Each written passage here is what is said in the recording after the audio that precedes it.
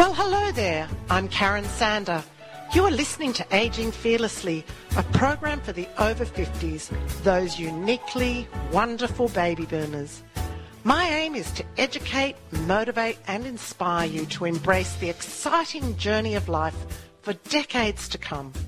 So stay tuned to meet a variety of guests who will share their stories and passions to help us gain insight into the ways to live a happier, healthier life.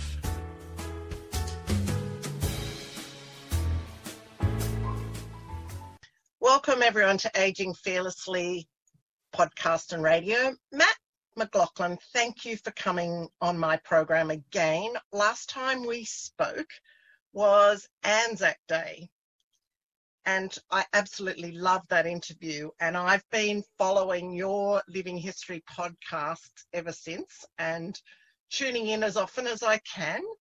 And so Matt, you run the battlefield tours and you have the Living History podcast. So tell us just a little bit about yourself and how you became involved.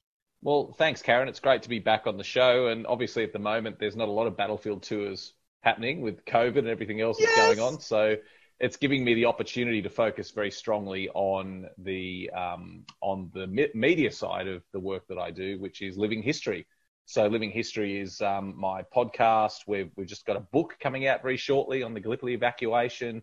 We do videos all about history. So basically I get the rare privilege of exploring Australian history and telling these stories in a really great way. So I'm really lucky. And even during COVID, there's still the silver lining of being able to do all this great media work. So I live and breathe history. I've been doing it now for about 15 years. And I'm just lucky that I get to do this as my career. Well, my mother asked me about the things you're doing, and she's 92. My mother is just a history fanatic. And whenever I'm up there, she asks me now, because the last recording I did with you, I was staying up at her place through COVID. And she knew I was doing that interview. And I went out and played it to her afterwards, and she just absolutely loved it. So she's very, very much a fan.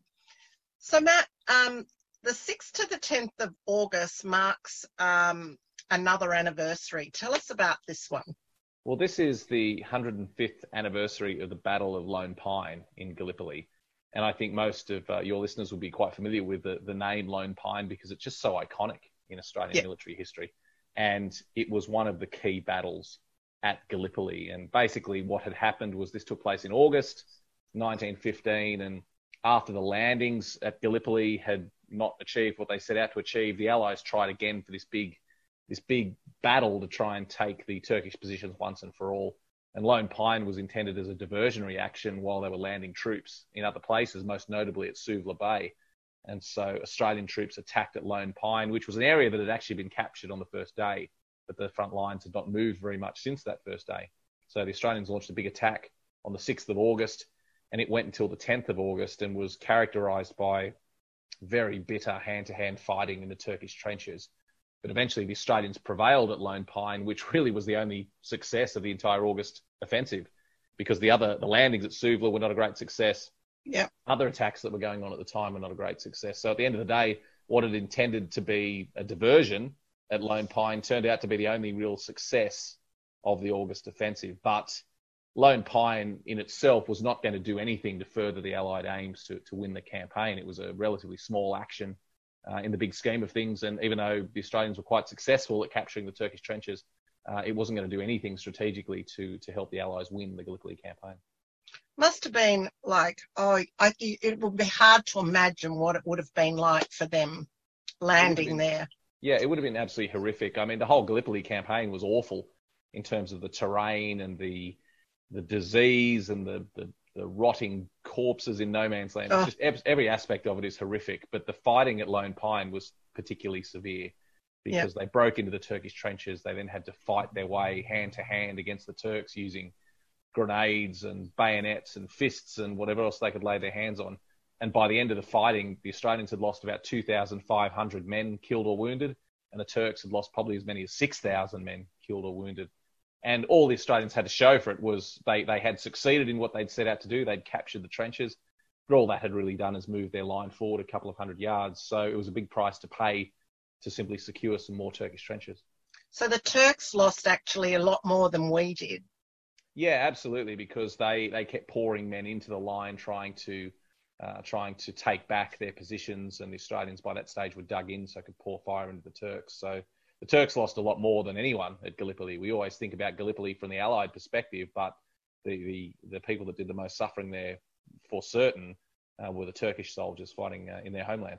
Yeah, I actually haven't thought about it from their perspective before you mentioned this, but that's it must have been for any of us to even imagine what it would have been like. It's beyond imagination to be there. It absolutely is, and we tend to do this a little bit when we're on the Allied side. We tend to only focus on our own part of the campaign, but obviously there was an enemy there who did a very good job of stopping us. And at the end of the day, in spite of the terrain and all these other things we talk about at Gallipoli, the reason the Gallipoli campaign was not a success was because of the stiff defence from the Turkish defenders who were fighting for their homeland. So that's the reason we didn't succeed at Gallipoli, is we were defeated by the Turks in that campaign. Yeah, so the Anzac battles of Lone Pine and the Neck were part of the Allies' August offensive in Gallipoli. So what was the main aim of that offensive and the outcome? Well, the August offensive was really the biggest and final attempt for the Allies to win the Gallipoli campaign. And the plan basically was that they got a whole new heap of troops that came into Gallipoli, and they landed some of them at Suvla Bay, British troops at Suvla Bay in the north. And they were also doing a big flanking move. They were going to break out of the Anzac sector and then do a big flanking move around the Turks and capture the high ground, and it was going to be a great victory. But it was a ridiculous plan. It had no hope of success. The one thing that always strikes me, Karen, when I look at Gallipoli is how divorced from reality the planning was for all of these actions. The landing was ridiculously overly complicated. The August offensive was based on fantasy. The idea that men could navigate through some of the most treacherous country you would imagine, hills and gullies and ravines and cliffs. The concept that these men could march through there at night in the dark without having scouted the land before, and in one night, not only navigate this impossible terrain, but then attack and capture Turkish positions. The only time they had allocated for this entire maneuver was one night. It was obviously never going to happen, and everything had to go perfectly for it to have any hope of success. And of course, in warfare, that never happens. So at the end of the day, in spite of everything that was going on, the August offensive was a failure. All they managed to do was establish yet another area of occupation at Suvla Bay. The big flanking maneuver I described was a complete failure. At Lone Pine, they had success capturing those Turkish trenches, but that didn't contribute much at all to the overall scheme of things. And then, of course, you mentioned the Neck. Now, the Neck was just an absolute tragedy, one of the greatest tragedies of the First World War. And it was famously depicted at the end of Peter Weir's 1981 movie Gallipoli, when the Mel Gibson movie, and it was very famously depicted, those waves of light horsemen charging across to certain death across no man's land. And in those four waves of light horsemen charged out of their trenches towards the Turkish positions and were all mown down before they got a few yards. And 250 Australians were killed in that action. So just disaster after disaster. The whole Gallipoli campaign was a giant disaster that never should have occurred. But some of these battles were even more disastrous than most. When you take tours to these places, what's it like walking around and really thinking about what actually happened there? It's haunting. That's the word. You feel like you're walking with ghosts. And if you go to a place like the Neck, and famously these 250 men were killed in an area the size of 3 tennis courts. That was how it was described. Wow. It's a tiny area. And when you go there, and the frontline trench is still there where the Australians attacked from. So you can stand in that trench and then you can walk across that ground where so many men were just mown down, and you're just so exposed. As you walk across, you just see why they were mown down. And today it's just a beautiful cemetery. There's no battlefield anymore. It's just a big open area where you know that several hundred people are buried. And there's not even any headstones marking their graves. There's only a very small number of headstones. There's just a large area of grass. And you know that hundreds of men are buried beneath that grass. And so it's just haunting. You feel like you're walking with ghosts. Is there a reason the Neck, the name? It's an old Boer word from, like an Afrikaans word from the Boer War, just meaning a narrow piece of land. It's exactly what it is. So it was a carryover from men who'd fought in South Africa in the Boer War. who then applied it. So neck in Afrikaans just means a very narrow strip of land, and that's exactly what it is. It's right on the top of a ridge. The ridge narrows to this tiny little space, and that's where the Australians had to attack. So that was why they attacked in 4 waves at the neck, because there wasn't enough space for them to all to attack as one unit. So they had to go in 4 separate waves of about 150 men each. So imagine what it must have been like after the first wave went and was completely mown down. Then the second wave, having seen what happened to their mates, they had to attack. And then the third wave, and then the fourth wave. They knew by that stage they were going to certain death. And it's where you hit one of the soldiers just said to his mate, "Goodbye, Cobber, and God bless you," and gave him a hug and then charged off. And that inscription is now written on that man's headstone in the cemetery where he is now buried. So it's the most moving place to visit. You want to turn around and run the other way, wouldn't you? But they're a team. They're together. Yeah, absolutely. And there are reports that by the time the fourth wave went over, because they knew that they weren't going to make any ground, that as soon as they left their trenches, the men just dived over the edge of the into shelter rather than even trying to charge towards the Turkish trenches. So they did their bit by leaving the trenches like their mates had done, but they didn't even waste time trying to get to the Turkish positions. They just dived into cover as soon as they got out in the open.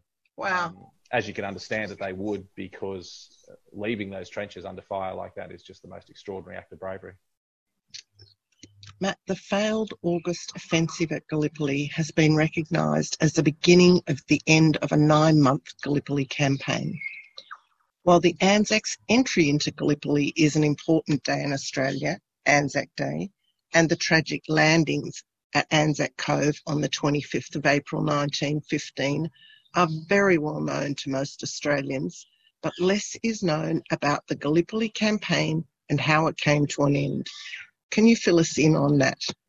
Well, after these August offensives that we were describing, the Allies really ran out of enthusiasm for what was going on at Gallipoli. Their focus switched to the Western Front in France and Belgium, where there was fighting going on. They staged a new landing at Salonika in Greece. So there was a whole host of other things going on at the time, and really their interest in Gallipoli waned, and not much happened between the August offensive and the evacuation in December. There were some battles that took place, but really not a lot was happening anymore in Gallipoli. So the troops just contented themselves with digging in, staying out of harm's way, and just trying to do their best to survive. But then, as it got later in the year, a couple of really important things happened. The first one was the weather. Now, we always think about Gallipoli as dry, hot, flies, dust, and that's absolutely what it's like in the middle of summer. But in winter, it gets freezing cold, literally freezing cold. And in November, big storms blew in. And that destroyed a lot of the piers and a lot of the landing areas, which they relied on to bring food and supplies ashore. But worse than that, it flooded the trenches. And then the water that came flooding into the trenches then froze, turned to ice and snow. And about 300 men died of exposure in November during the November storm. So absolutely extraordinary to think of men freezing to death. And there's photos from the time of Australian troops standing in the snow at Gallipoli. So the first thing that happened was they realised that during winter, and this was only November, they still had the depths of winter to go through. So during winter, they realised that it was going to be impossible to hold on to these narrow positions they'd managed to capture at Gallipoli. But at the same time, through a complicated series of political machinations behind the scenes, Bulgaria joined the war on the side of Turkey and Germany. And that meant for the first time there was a land route from Germany and Austria to Gallipoli. And so now they could use a train line all the way from Austria all the way to Gallipoli, which meant they could bring in heavy guns for the first time, heavy artillery guns. So that's something that hadn't been at Gallipoli at all during the campaign. There hadn't actually been much artillery fire at Gallipoli. But by November, they were able to start to bring in big guns from Austria and Germany. And what that meant is the Turks could now really start blasting the Anzac positions. And so what they found in November was this combination of terrible weather coming in, winter storms, but also very heavy artillery fire starting to grow and starting to destroy those positions that they'd managed to hang on to. And so they just realised that it was untenable. They couldn't stay any longer. And so the decision to leave was made relatively early. But the question was then, how were they going to do it? How were they going to possibly get away right under the noses of the Turks? And really what that led to was the evacuation, which must be considered the greatest success of the entire campaign, was the way we left. And the evacuation was really quite extraordinary, which is why I'm so happy that we've got this book coming out now to tell that story. Yeah, we're going to talk about that. It's an incredible story. So the evacuation, who planned that? Yeah, absolutely. So the decision was made to evacuate. So the planning was left to General Birdwood, who was a British general who had commanded the Australians and New Zealanders.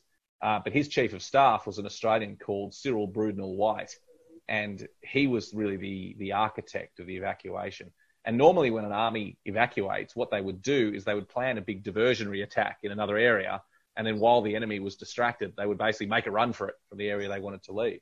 But they realised at Gallipoli that this wouldn't work very successfully because the Turkish troops were just way too close to the Allied positions. So they decided on an incredibly audacious plan, which was basically just to sneak away.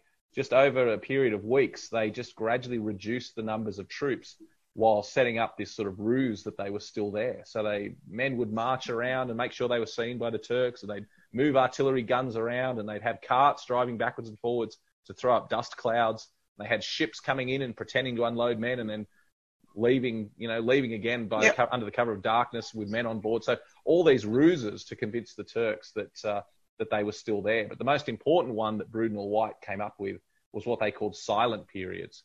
And basically for weeks before the evacuation, what they would do is they would stop firing at the Turks, and they would stop shooting altogether. The Turks would then stick their heads up over the top of the trench and not get shot at. And so then they'd sneak out a little bit into no man's land, and they'd come closer and closer and closer to investigate what was going on. But it wasn't until they got right up on the Allied positions that the Allies would open fire. And they'd open fire and they'd kill a lot of the Turks. And they'd repeat this every night. And what that did was it conditioned the Turks that if there was silence coming from the Allied trenches, it didn't mean they'd gone away. Just a new strategy. And so the Turks got very conditioned to this idea of if it goes silent in the Allied trenches, stay away. Because eventually, if we get too close, they'll open fire and kill us. And so what that meant was when they actually did evacuate, it took the Turks some time to have the courage to get forward and investigate what was actually going on. So that was the genius move that resulted in evacuation. There's famously things like the self-firing rifle, which was an Australian invention where they had water dripping from one tin into another one, and when the bottom tin filled up with water, it would fall and pull a trigger on a rifle, so that after they left, rifles were still firing at random intervals in the darkness after all the Allies had gone. But those, while they were a handy addition to the arsenal of the evacuation, they probably didn't make the big difference that they've been depicted as in more recent literature. The key to the evacuation were these silent periods, conditioning the Turks that silence could still be a very deadly enterprise. It's like Pavlov's dogs, isn't it? Training people to think in a way. Conditioning them to get used to silence and also not to trust silence, because the key to the silent periods was not just that the trenches are silent, so the Turks are used to them being no men there. The key to the silent periods was the Turks learning that if they got too close during a silent period, the Allies would open fire and the Turks would suffer very heavy casualties. And so it was a really clever way of deceiving the Turks. So you were saying that the troops were leaving in smaller numbers and gradually getting away. In the end, when the final evacuation after this period of conditioning, were there still a lot of soldiers to evacuate finally? They evacuated about 20,000 soldiers on the last night. Wow. But that's not much considering that there were 135,000 soldiers there originally. So they had 20,000 left. But in the last hours of the evacuation, the last hour, for example, there were 30 men occupying the frontline positions in a space that would normally be occupied by 1,000 men. There were just 30 men holding onto that frontline trench. And then those men were the last ones to leave, who then crept down the trenches and headed towards the beach. So it was a fairly, a nerve-wracking time to see if this would be a success, this evacuation. And had the Turks attacked at that time, they would have broken through and gotten all the way to the beach in a matter of minutes. So it was a very perilous time. But the fascinating thing is, Karen, they expected, when they first started talking about evacuation, they were expecting that they would lose perhaps 50% of all the men at Gallipoli would be killed or wounded in an evacuation. In the end, some men were wounded, but no men were killed in the Gallipoli evacuation. That's amazing. Man killed in the entire evacuation. So it was a very ingenious plan. It was an incredible plan. It was, and as I said, it was by far the greatest achievement of the entire campaign. Was how they left. But as it's been famously said, wars are not won by evacuations. We really respect these. We celebrate these wonderful achievements. The Gallipoli evacuation, Dunkirk during the Second World War. We celebrate these remarkable feats of getting men away when they're under the noses of the enemy. But evacuations don't win wars, and the evacuation, as great a success as it was the death knell for a terrible campaign, which was a huge disaster for the Allies. So you are publishing a book by Peter Hart, and is this your living history that's publishing this book? Yeah, absolutely. So the media side of my business, Living History, is that does, up to this point, we've done podcasts and videos, is now also book publishing. So Peter Hart is a historian that's contributed a lot to the work that we do, and he's an absolute expert on the Gallipoli Campaign. And for 40 years, he was the oral historian at the Imperial War Museum in London, which meant he interviewed thousands and thousands of veterans. And so he is telling this story of the evacuation through the words of the men who went through it. So there's lots of great quotes and history accounts in there. And in the words of the men, you can hear the story of the evacuation, this incredible tale of how they managed to sneak away under the noses of the Turks. So this book has really taken him 40 years. Yeah, absolutely. Absolutely. It's something he's wanted to do for a long time. And we were sitting down over a beer one day and said it'd be good to do a book together. And this just seemed like the obvious choice. We were going to do something on the Gallipoli landings, but we felt that had just been done to death. Everyone's done a story about the Gallipoli landings, but no one has talked about the evacuation. And the landings were a disaster, and the evacuation was a triumph. So it's really the part of the story that should be told. And it's an amazing story. Well, I've only just scratched the surface here of the achievement of getting away without a single man killed when your enemy is right on top of you, and completely fooling the enemy. They had no idea. The Turks had no idea that the Anzacs were leaving. So just an absolutely extraordinary achievement. These interviews he conducted over a 40-year period, has he woven them into a story? Can you tell us a little bit about the construction of the book? Well, he tells the story in chapters about what was going on at the time, and he's a very good historian, so he gives his analysis of what was going on at the time and explains exactly what was happening. But then to illustrate what that meant for the men, he will then intersperse quotes from the men with that. So not just from his oral history interviews, but also diary entries, letters, memoirs that the soldiers wrote after the war. So he weaves through the narrative, he weaves these personal accounts into the story, and that's what really makes it something special. So, for example, it would talk about the last men to leave the trenches making their way down towards the beach, and Peter will talk about, and it was obviously a very tense time, and the men left the front line and made their way down to the beach and quietly got onto the boats that were waiting for them. But then what gives it its great power is then that personal account. So then he'll say, Private Reg Smith described the situation, and then he'll have this wonderful quote from Reg Smith saying, "Oh, we were terrified that Johnny Turk was going to come over at any minute, and it was the longest 20 minutes of my life was that walk down to the beach, and finally we were gone. Yeah. Glad to see the back of the place." So it's just a really wonderful achievement. It's a great book. I'm really very happy with it. How long has it taken you guys to put this together? We've been working on it for about the last year, but COVID has actually brought everything forward, because Peter was working on another book for his main publisher, which was supposed to come out, which is a book about the Second World War, which was due out about this time, but they postponed it because of COVID, because no one can go into bookshops in England to buy it. So they pushed it back till next year. And so it gave us the opportunity to do the Gallipoli book a bit quicker than we'd anticipated. So now the book's about to come out. It'll be out in the first week of September, which is very exciting. People wanting to buy a copy of the book, how can they find it? Well, online is the best place to do it. So they can either get an ebook or a paperback copy of the book. Probably our website is the best place, which is livinghistorytv.com. And they can go there. If they just if they type into the internet Gallipoli Evacuation book, it'll come up as well. It's called The Gallipoli Evacuation by Peter Hart. So if they just do a Google search for Gallipoli Evacuation book, they'll find it, and they can order it and have it sent out as soon as it's printed. It's very exciting. Yeah, it's very exciting. And for you, I'm sure having your first book come out for your actual business is a real achievement. So congratulations on that. You know, I know when I wrote my own book, it's exciting to actually get a copy, but to be actually publishing with someone is a real achievement, huge achievement for you.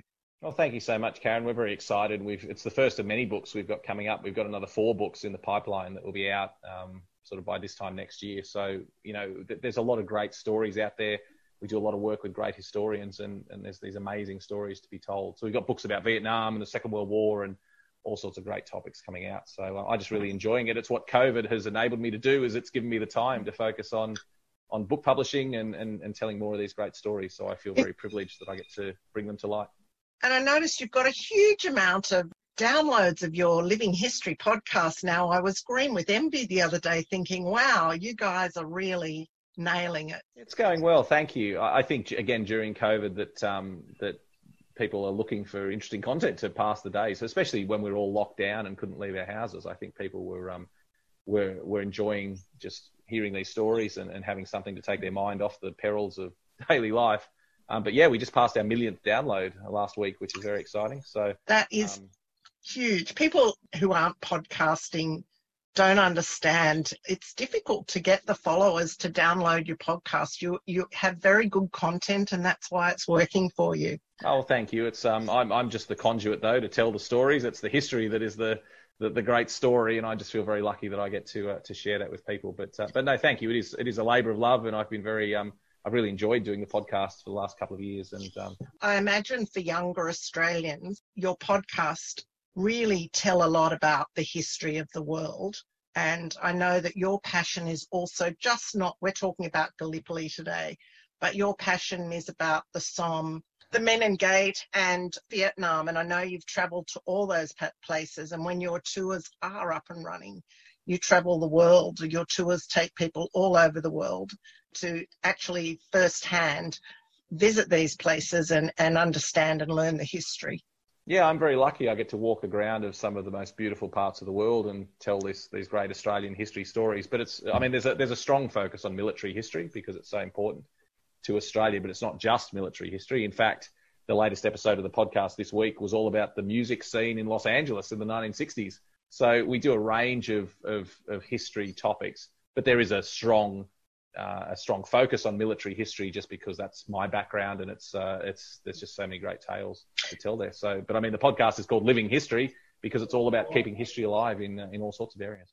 Well, one day you'll have to come and join me when my story room in Manly gets up and running again. And, you know, we have amazing storytellers come along and tell a 10-minute story. So maybe one day you'll come and join us. Oh, I'd love to. That sounds great. So thank you so much for joining me today. And for this amazing anniversary, the celebration, the 105th anniversary of the Battle of Lone Pine and the Neck, and also for sharing this amazing book that your business, Living History, is putting out by Peter Hart. So well done. It's been a real pleasure. It's as I said, I love talking about these things, and just thank you so much for having me on the show. You're welcome. I can tell how much you love talking about it. You're just so passionate about it, and it comes out in everything you say. So thank you. Thank you, Karen. Cheers. So this is it for today's program. It's time to say cheerio to the wonderful Northern Beaches community. Join me next week for another episode of Aging Fearlessly. And now for a song written by Nick Howard, especially for the listeners. This is Karen Sander. Have a fantastic week. And remember, aging is inevitable and growing old is a choice. The sun is shining bright outside. There's a sparkle in your eye. It's not all 9 to 5. It's a wonderful life. Let's go and climb mountains high, swim across oceans wide, live out our dreams, just you and me. Let your heart be alive. There's no time to waste. Gotta go get the most out of time. Don't be afraid, like this treasure that you've got to find. Baby, don't be shy. Let's go and take that ride. Taste the sweet and the spice, everything nice. Let your heart be alive. Baby, just let your heart come alive. Honey, let your heart be alive.